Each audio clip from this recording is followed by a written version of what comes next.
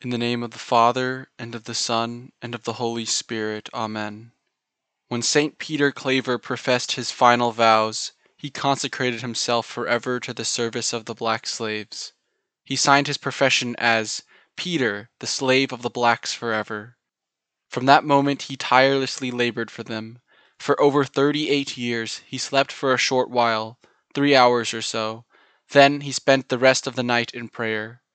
Then he went out to work for the blacks. He cared for the black slaves' bodies as well as their souls. His room was like a shop, open to all the sick. He provided abundant amounts of medicines to relieve the sick poor.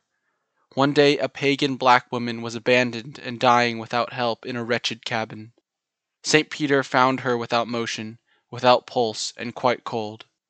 He prayed to our Lord, and her consciousness returned. He instructed and baptized her, and then she immediately died as a child of God.